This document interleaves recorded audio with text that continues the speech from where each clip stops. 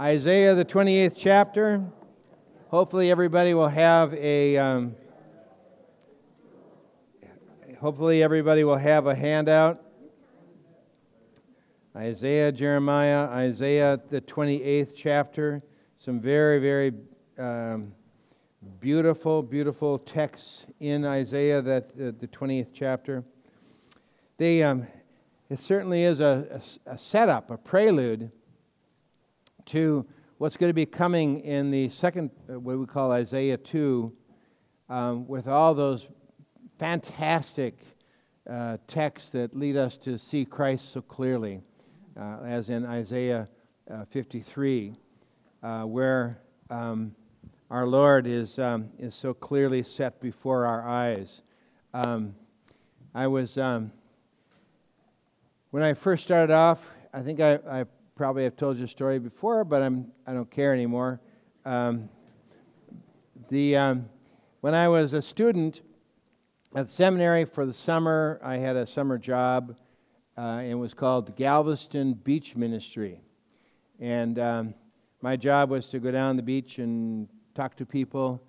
And I was just nervous as could be, and I tried to delay and come up with every possible reason for why it is that I shouldn't go out. And it was a rainy day, and I figured that there'd be nobody on the beach, so that would be a good day to start.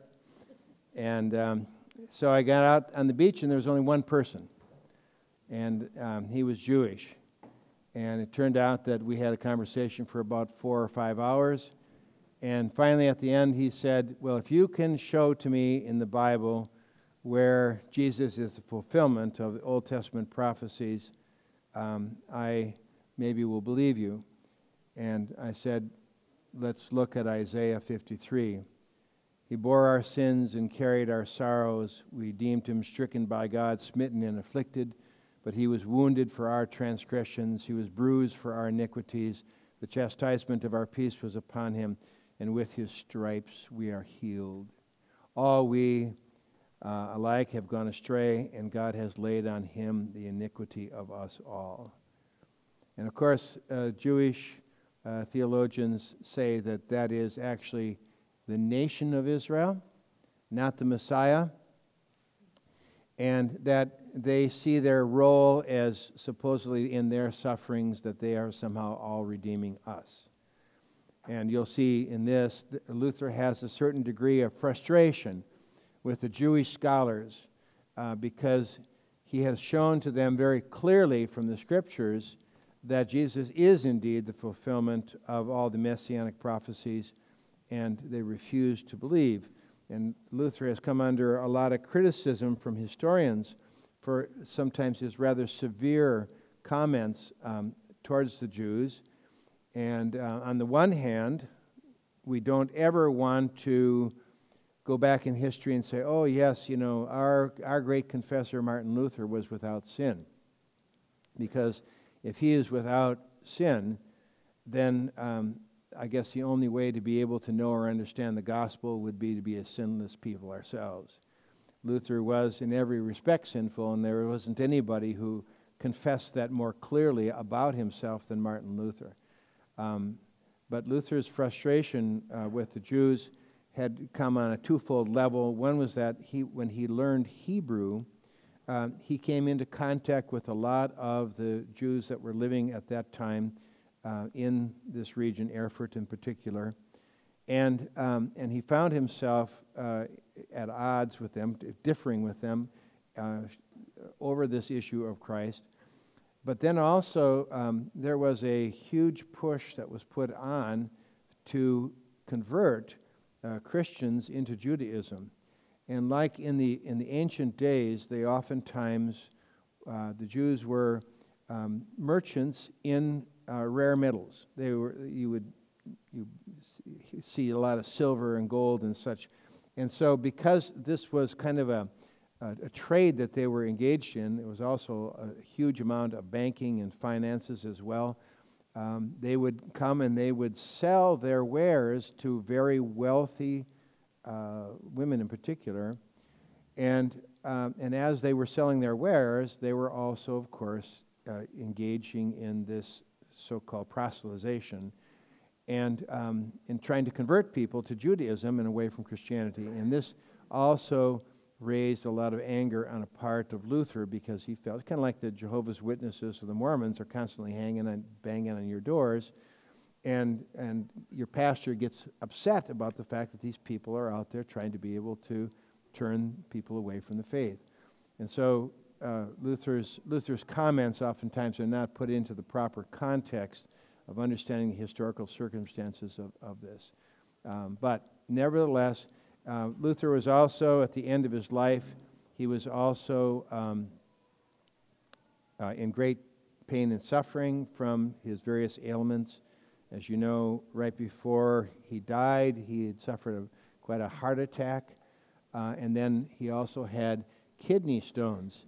Now, if you ever want to teach a man what you ladies go through when you give birth to babies, just have him get kidney stones, and then he will love you for the rest of your life for the sacrifice that you have made. It is a painful thing, and Luther was going through those kinds of things, and so he probably was awfully irritable as well. Well, we are now going to look at Isaiah chapter 28. This beautiful text in Isaiah 28, if you see, it's at the very top. See, I lay a stone in Zion, a tested stone, a precious cornerstone for a sure foundation. The one who trusts will never be dismayed.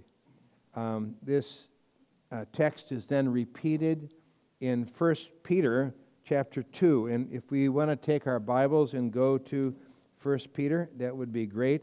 We can see what it is that the apostle is using this text for. 1 Peter chapter 2. I'm going to open this thing up. There we go.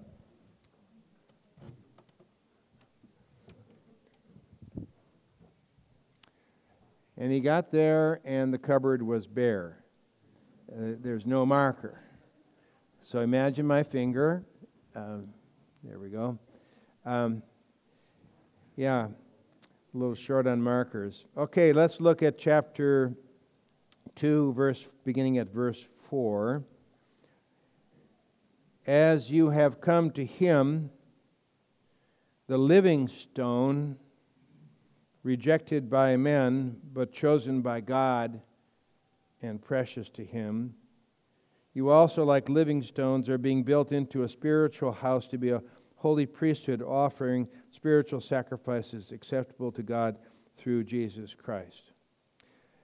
See, I lay in a stone in Zion, a chosen and precious cornerstone, and the one who trusts in him will never be put to shame. It's a quote from Isaiah 28. Now, in the construction of a home, those of you that have ever had this, had to build in construction, thank you very much. Well, yeah, I used to be an athlete. The 3D here. Here's the cornerstone, and if a cornerstone was imperfect, then the foundation, which took its line off of that cornerstone, that would always also be imperfect. So when it was perfect, you laid the foundation this way, and you laid the foundation that way off of that cornerstone. And Luther says, this is the cornerstone for Jews and also for Gentiles. That Christ is the Savior both of Jews and also Gentiles. And he is that perfect cornerstone, the one that the Old Testament was pointing to, the one who now, here in this New Testament era, who now includes Gentiles in the church, so that now, it's not perfect, so that now this new building will have a perfect foundation as well. See, I lay in Zion. Now he goes on to say, now to you who believe, this stone is precious, but to those who do not believe, the stone the builders rejected has become the capstone, and a stone that causes men to stumble, and a rock that makes them fall. They stumble because they disobey the message, which is also what they were destined for. But you, this is you, and you guys here, are a chosen people, a royal priesthood, a holy nation, a people belonging to God, that you may declare the praises of him who called you out of darkness into his wonderful light. Once you were not a people, but now you are the people of God. Once you had not received mercy, but now you have received mercy. Such a beautiful text that we have now been incorporated into this temple of God, if you will. Jesus, we talk about the temple of the body of Christ, or the church being the body of Christ, that we have now been incorporated as a gift of God into this church that was here already, these people of God of the Old Testament, and now the people of God within the New. Okay, let's go back to 28:1. Isaiah 28. You got your Bibles there? Now, there's an awful lot of woe stuff in this text. So, I guess get yourself ready for the law. Those of you that were in first service, you heard a lot about the law of God. And the law is there. We can't deny it. It's something that we have to take seriously. The law is condemning. It reveals to us a God of wrath and anger, and we don't like that. That's not something that appeals to us. It doesn't seem to appeal especially to the world, but it is the prelude. It's the prelude to the wonderful news of the gospel that God has put away his anger in Christ, and that in him we have this shelter from the storm that would overcome us. So, in chapter 28, verse 1, woe to that wreath, the pride of Ephraim's drunkards, to the fading flower, his glorious beauty, set on the head of a fertile valley, to that city, the pride of those laid low by wine. Now, what does Luther say about this? He said, by these images the prophet censures their presumption, confidence, and smugness in riches and resources, and, what did I type out there? Flowers. I don't know. In which they felt excessively smug and made their boast against the most godly admonitions and threats of all the prophets. Now we want to picture in our minds the city of Jerusalem and how Jerusalem is prospering. You talk about a country that prospers. Probably no country in the history of the world has prospered more than ours, right? And we say to ourselves, can you imagine anybody ever invading us? Can you imagine a war like they had in Europe? Can you imagine the Soviet Union killing 50 million of our people while they killed 50 million of theirs? We sit back and go, no, we're expecting that life is going to be perfect here. Right? And of course, we drink our wine and feast. So wine actually became a metaphor for kind of this licentiousness of life, this not just drinking wine, but being drunk. When you're drunk, you don't care about who's coming in the back door. When you're drunk, you're not prepared for battle. When you're drunk, you are indifferent to your surrounding. You think that everybody around you is going to think it's okay for you to be drunk. He uses that as the metaphor, or maybe a simile, to be able to warn people who are living in this false kind of security with, wealth and smugness, and we don't need God, and we don't care who he is, and all that kind of stuff. Is that happening today? Are we seeing that? Do you think that maybe our world today has become less religious? Would you think? Or are we just looking back and time and saying to ourselves, life was a lot better when I was growing up. I was just talking with this pastor. His name was Walter Otten. I don't know if any of you have ever heard of Walter Otten, but the Otten family, pretty well known in the Synod. One of these Ottens is the guy who authors the thing called Christian News. But Walter Otten grew up in an era when the Missouri Synod was just busting at the seams. And people were having big families, and because they had big families, the churches were full.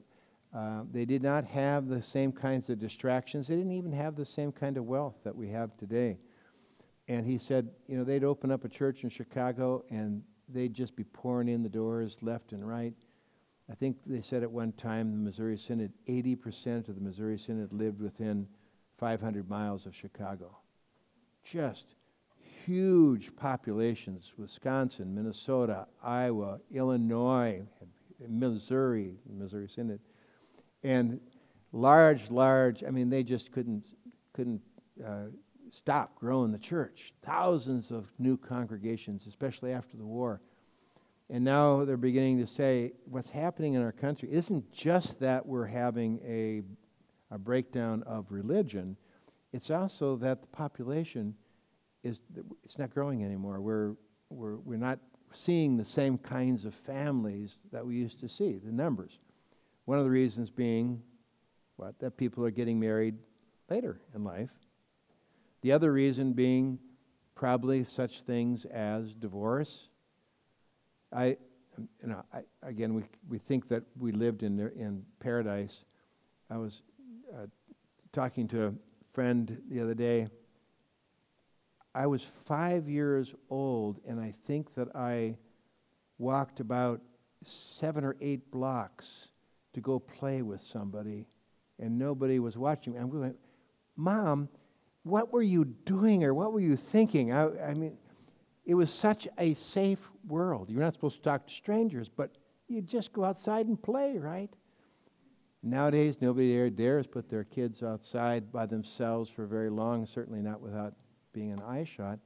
But the world was a little different place. And now things are getting tighter and tougher, and yet there's an indifference. There's an indifference there. And it's not you guys, obviously, right? But are we indifferent about the indifferent? Do we know who's not here? Oh, I didn't feel like it would be good if I didn't send you away with a little bit of guilt. Your life wouldn't be good. Well, he's going after, when the bombs start falling from heaven, they fall over everybody. We're living in a world today, too, that is so prosperous and so smug with our riches and our resources that God sees us as being people who are drunk. We're not sober. 28 verse 5, I'll read it. In that day the Lord Almighty will be a glorious crown, a beautiful wreath for the remnant of His people. Now, they keep going back and forth when you're reading the Scriptures. Remember we say we discern between law and gospel? The law is there, it's condemning, it's showing us our sin, it's telling us what we should do or be, not be, and so on. And all of a sudden, here's this beautiful promise that God gives to His people. And you're just wondering, how in the world can you be going back and forth between that and this? How can you show law and then gospel? Well, this is the gospel promise. Luther writes what? Why don't you read it with me on that 28 verse 5 with the Luther quote. The remnant of the people, not the whole people, but the few who remained, these had God as their crown and glory. That is, they trusted in Him as their God. And there was always this remnant, a remnant among the people. And even when they were carried away into captivity, these were the people who remained. Okay. 28 verse 6.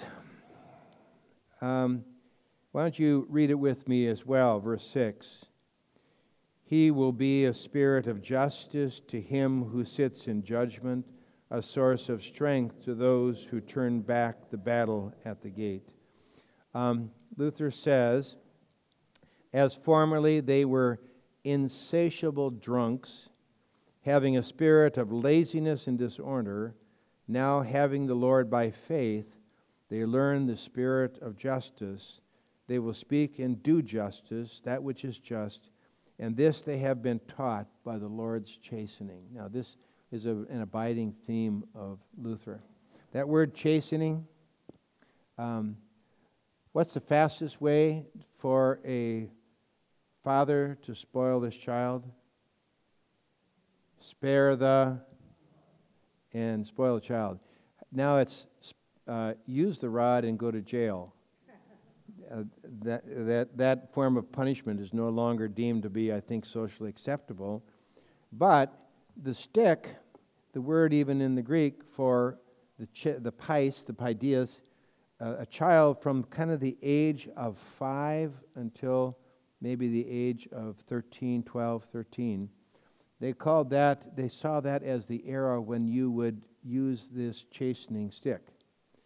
When they're younger, if you use a stick on a kid that's before that age, all they understand is that they're being punished. They don't learn anything from it. But in that middle age, when you don't understand everything, when you don't understand why it is that you have to come in, before 10 o'clock or whatever it might be, the reason why it is that you need to be able to obey your parents, the reason why you need to do these things, you oftentimes don't understand. So, the parent, when the kid steals, he takes the stick and whacks the kid on the hand. If the kid becomes mouths off, I have a test. How many of you know what it means to have your mouth washed out with soap? Raise your hand. How many of you have never tasted the divine punishment of soap in your mouth? Oh, it's a good way to cure bad words.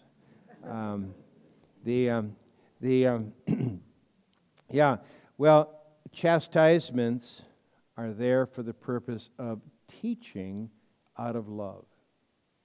And he says that these chastisements of God lead you eventually to recognizing and understanding justice, so that you see and understand and actually receive from God his justice. All right. 28 verse 7, if we read it. And these also stagger from wine and reel from beer. Priests and prophets stagger from beer. They are befuddled with wine. They reel from beer. They stagger when seeing visions. They stumble when rendering decisions. You can see that they had Super Bowls back in those days too. Parties. No, this is not just it's a metaphor, but one can well imagine that these were people who actually were getting intoxicated quite regularly. But Luther says the words drunk and drunkenness are used in the Scriptures particularly for those who presumptuously trust and boast in themselves, teaching nothing certain and being uncertain themselves. How many times, let me finish this first. They teach faith where they should teach what? Works. Everybody reading this? Works where they should teach faith. They are, I find this to be rather strange. They are coarse asses who preach nothing certainly and distinguish neither law nor gospel. But I thought that language was kind of coarse, don't you think? Luther uses the word asses like we would say a jackass. It sounds kind of harsh, but it gets the point across. You can just kind of see this donkey that doesn't want to do anything, that doesn't listen, that doesn't obey, that's doing nothing but making noise, braying across the fence at you if you didn't quite feed him at the right time. Luther says, these are the coarse asses who preach nothing certainly and distinguish neither law nor gospel. So if you don't distinguish the law or the gospel, what happens? Right? If you don't, if the law, if everything is just law, you could never ever be certain of your salvation, right? You can never know whether or not you did enough. If it's works, if it's deeds, have you done enough? Now, we don't mean to be particularly critical of any church body like the Roman Catholic Church that will go unnamed. But I got this pamphlet once. They have a course that they teach in the Roman Catholic Church, RCAI or IA or something like this. And if you were going to become a Roman Catholic, you would go through this course. And of course, naturally, what they do is they have a theologian by the name of John Newhouse, who was a Lutheran, who came into the Roman Catholic Church. He's dead now. Came into the Roman Catholic Church, and they use his pamphlet to try to convince all these Lutherans that they should become Roman Catholics.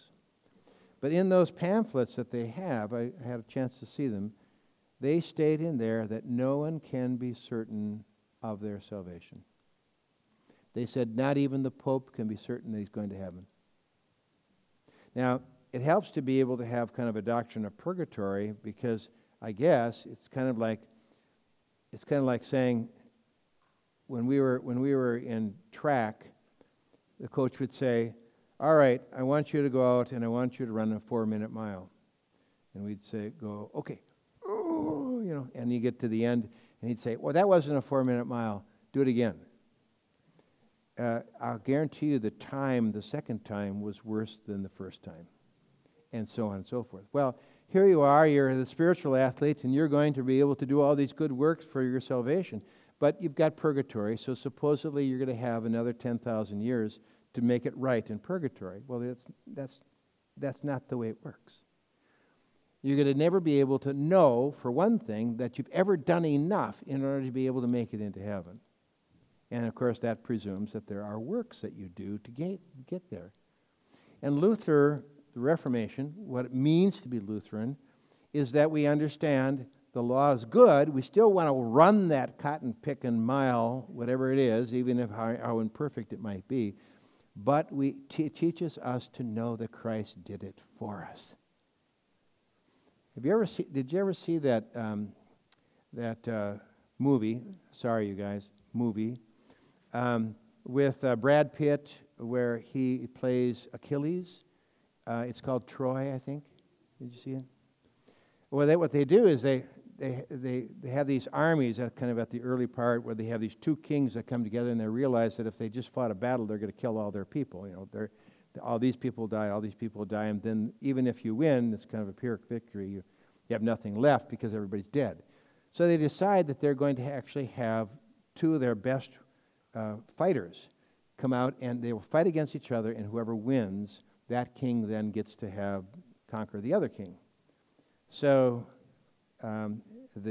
whatever the other people, our barbarians, come out, and he chooses his guy, and the guy comes out looking like Goliath, teeth drooling, and kind of this eating guy, big muscles, and then the Greeks put out Achilles, and you'd think this is no contest, and the other king is just kind of laughing because they're going to win, and Achilles comes running up, leaps high into the air, and drives his spear right through this guy and knocks him dead with one stroke. And of course, he's this unbelievable warrior, but according to mythology, he was invincible. The only place of his whole body was his heel. Remember the Achilles heel? Well, it was the only place where he was vulnerable. But he was this fantastic warrior. He wins everything for the Greeks. Our theology is that Christ has won everything for us. He has destroyed death, sin, and hell. And if you can't come back to people and give them security and hope, then what you have is this drunkenness Well, I don't know. I'm not certain where it might be. It's a possibility. Keep doing this. By the way, let's just go have some more wine. That's the theology that Luther is facing and he wants to destroy. They don't discern the difference between law and gospel. Okay, so as if we don't have enough stuff to, speaking of coarse things, 28:8, all tables are full of vomit, no place is without filthiness. Now, there again, Isaiah is probably looking at the fact that these people drink to excess. You've heard of the Roman well, right, where the Romans, the feast of Bacchus, they would get together and they would have these feasts where they would drink and they would eat, and then of course, just like all of us, you get full, right? So what do you do if you want to keep feasting and drinking? You go out to a well and you vomit. You stick your finger down your throat and you vomit all your food out, and then you go back and you eat and drink more. Now you think this is kind of crazy. I mean, this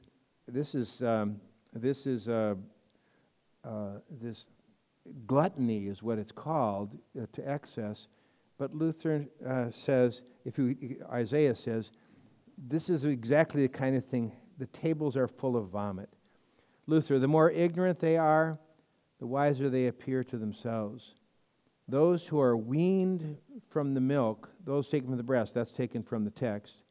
Luther says the word of God is grasped particularly by the little ones and the simple. For it is the word of life, of hope, of strength, of joy, of grace.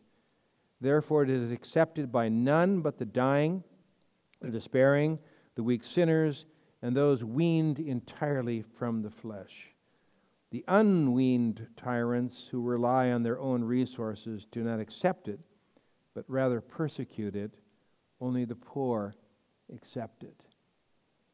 And now we have to say to ourselves, what are we supposed to thank God for? Now, it is true, thank Him for His food, thank Him for His drink, thank Him for our daily lives, our daily bread, right? But do we thank Him for the trials and the tribulations that He lays upon us in our lives?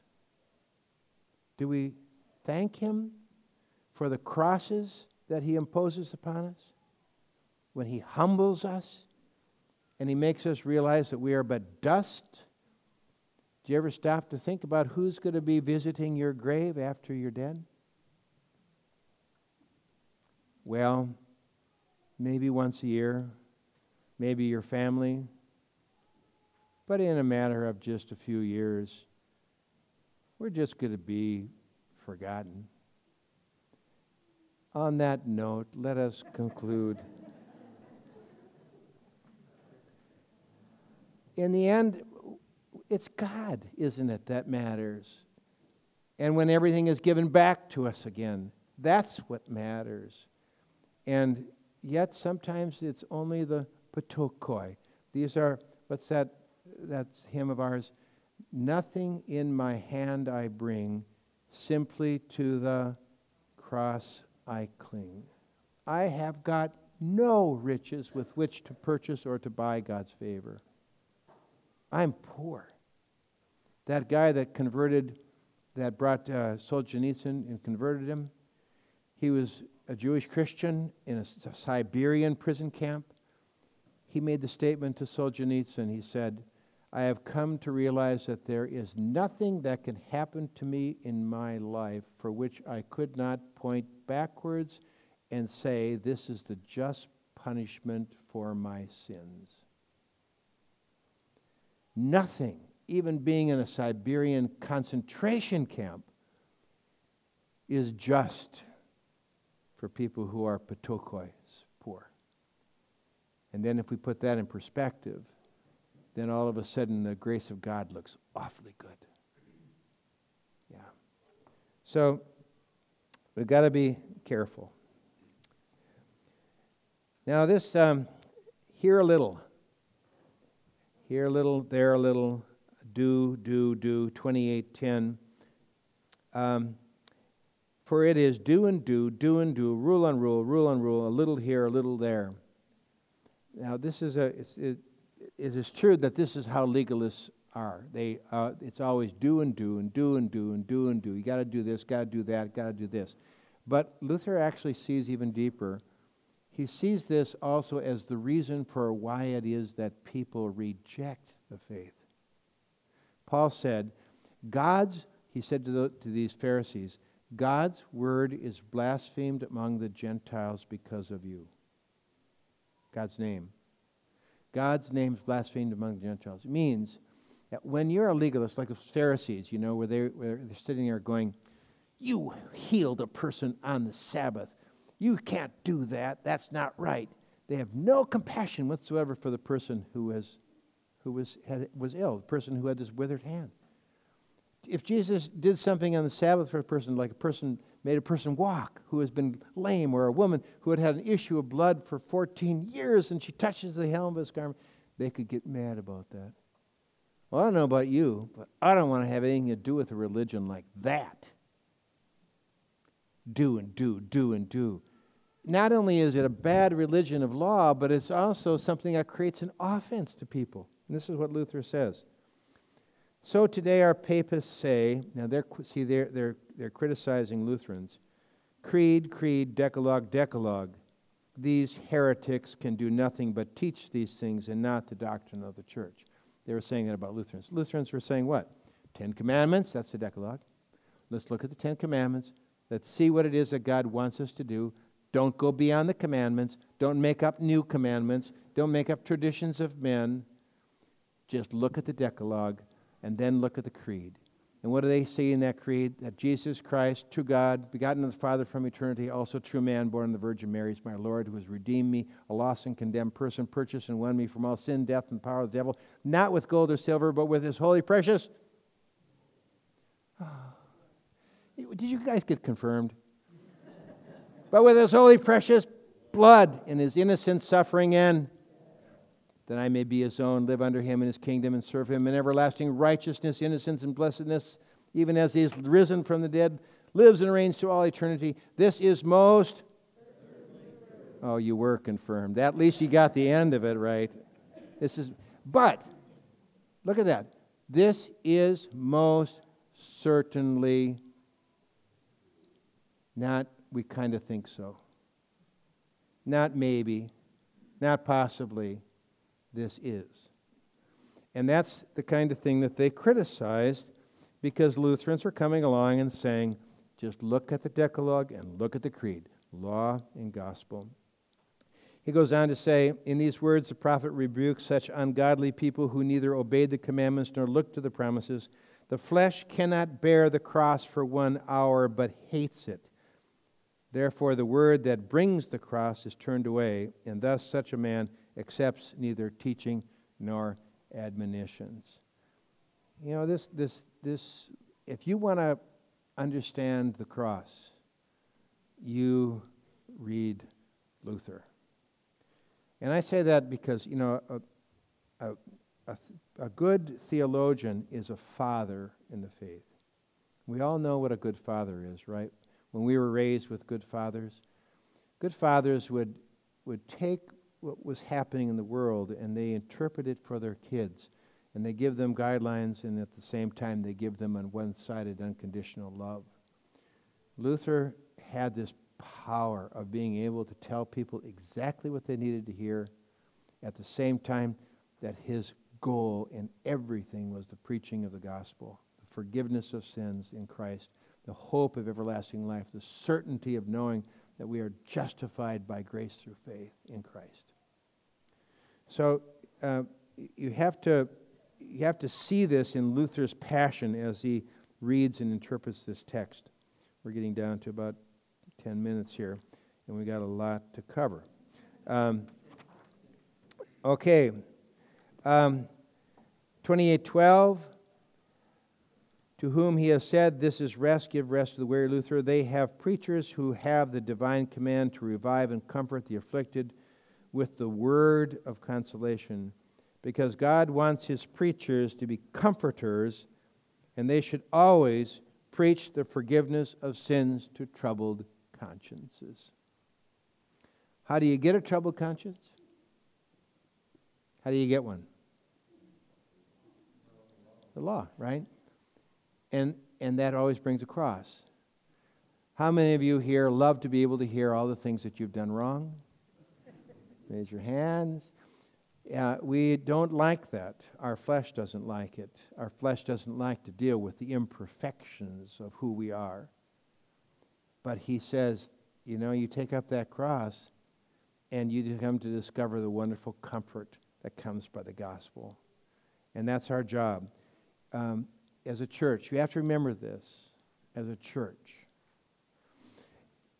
there should never be a Sunday where you do not walk out of this congregation knowing, believing, and taking comfort in the forgiveness of your sins.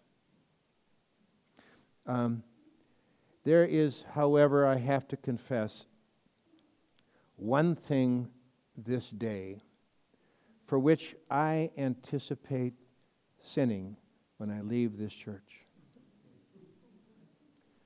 Little Carolyn sold me Girl Scout cookies, and they've got 4 boxes in my office right now. And I'm going to eat those cookies when I leave.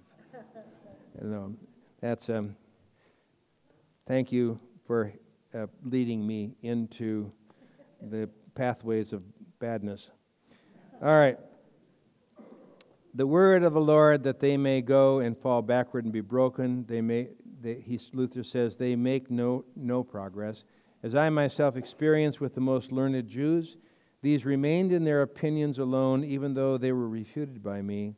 Thus the papists, having abandoned faith, have venerated sex, works designed to gain righteousness, vigils, cowls, that's that thing that you wear around your neck, and even their own lice. I like Luther. He always has a vivid way of speaking. Invoking the aid of unknown saints, and have fallen not only away from God, but in opposition to God, and snared. Luther, as we saw in the case of the papists and monks who said, the more burdensome the monastic order becomes, the happier I am. See, what had happened was, Luther would say, a Christian, it's natural for us as Christians to have to bear crosses, okay? But we don't go out and create a cross in order to be able to magnify ourselves or pat ourselves in the back. Look at how I'm suffering. He said the monastic order was basically created so that people could go and impose suffering upon themselves, and then they'd say, look at all the good deeds that I'm doing for God. Look at how I'm suffering. So you see, we're not, as Lutherans, we're not sadomasochists? Masochists. We're not here for the purpose of imposing suffering upon ourselves, which God does not call for us to do. There are enough crosses that life imposes upon us that we just simply have to deal with that, but we don't impose them upon ourselves. Then he goes on and he quotes one of the great fathers of the Roman Catholic Church. He goes on and says, the more burdensome the monastic order becomes, the happier I am. Thus they cannot be called away from their own ungodly ways, but they interpret their punishments as a cross and their successes as merits. So Thomas Aquinas, if you ever know Thomas Aquinas, is kind of viewed as the great spiritual father of both philosophy and also theology in the Roman Catholic Church. He said, one who enters a monastery undertakes a baptism, and as often as he renews his daily vows, he is renewed in his baptism. So you better stay there, buddy, and you better suffer, because only by accepting that suffering are you going to be saved. And he has a great quote here that follows. 28:15, I'll just read what Luther says. Thus the monk says, if I have kept my vow, I cannot possibly be lost. And he draws the conclusion, everyone who has kept this rule has eternal life. Their faith, fear, and the Word of God are neglected, and they rely on their traditions, convinced that if they keep these, neither death nor hell can harm them. They say, why should God punish us who serve him with works, affections, and even murder? In other words, they even killed Lutherans. How God ought to cater to us obedient ones. So the whole monastic system was set up to, supposedly you could save yourself by the way that you suffered in the monastic system. When we were over in Germany to this place that we brought our kids last time, they said the average age of the monk, they never lived beyond the age of 50. Their life was so severe. They were constantly cold. They were walking around barefoot all the time. They were getting very measly meals. They were having to work excessively. They were dying. They basically were murdering each other with their this monastic type system. Do you suppose that there might be some kind of wonderful thanksgiving that people had when Luther came and said, "This is not. You don't have to earn your salvation. You don't have to suffer for God." And he said there are crosses. But anyway, chapter 28. We've got just a couple of minutes here. I am laying in Zion a foundation stone. We're going back to this. He says the text must carefully be considered in the basis of its explanation by the apostles, namely that Christ is the stone, not sand, so that we may be most solidly built on Christ, as St. Peter says, etc. This stone, thus established, is built upon the one who has confidence in the true word of God, a tested stone. Now, that makes an interesting twist here.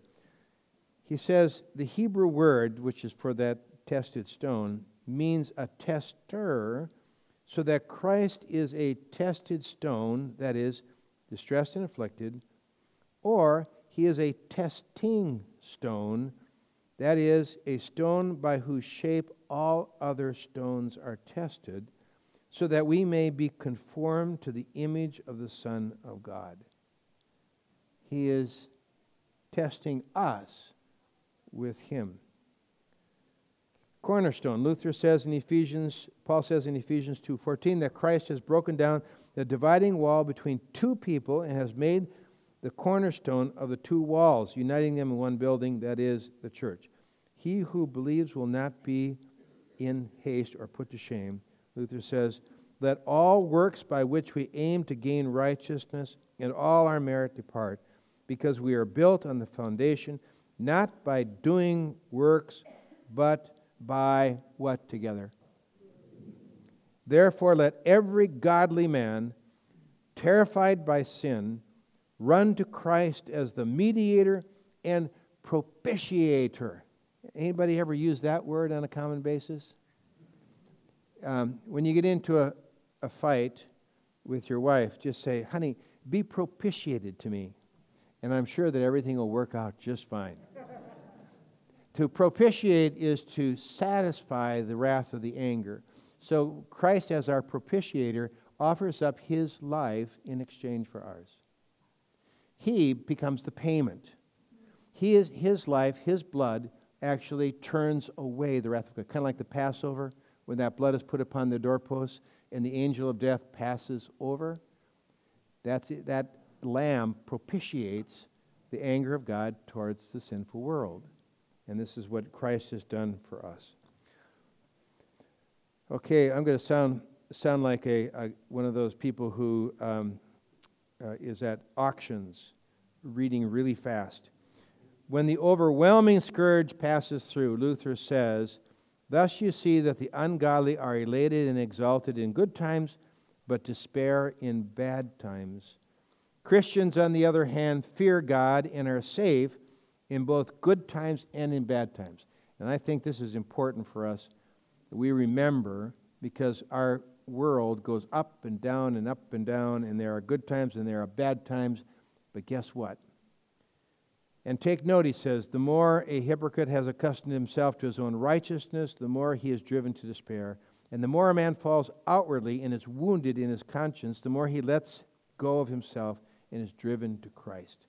Therefore, it is true that many people go to heaven from the, that's supposed to be from the gallows. Many more people go to heaven from the gallows than from the church cemetery. You understand that? When you're about to be hung, you're ready to repent. When you're in this, you're just buried in the cemetery. Anyway. Luther always knows how to turn a phrase. And Christ says, quote, "The tax collectors and the harlots go into the kingdom of God before you. Fools," this is my favorite quote, "fools must be deloused with clubs." You got to get those lice out of a guy. Just get a club out and hit him in the head. 28:26, God will teach his own, Luther. So Christ plows his church and his own with extreme persecution and affliction, namely so that he may sow a body to our flesh, and that an imperishable body may sprout and rise up. So when you feel plowed, not by drinking, but when you feel plowed, understand that God is doing nothing but sowing the seeds of Christ. That Luther, what a stinker. Okay, let's close with a prayer. Dear Lord and Savior, we pray that we too may rightly discern law and gospel, that we may be driven to you to realize that we are imperfect, that our holiness is not sufficient, that we are unable to claim anything before you on the basis of our own works or deeds, but that we may now find Christ and find in him our righteousness, our hope, our everlasting salvation, that when the day of our death arrives, that we may not claim anything of ourselves, but with confidence go into that time of darkness and death, knowing full well that we should simply awake and be with you in paradise, that our bodies will be raised again, and that all saints, all who have died in you, are going to experience the great reward because you have done everything for us. In Jesus' name we pray.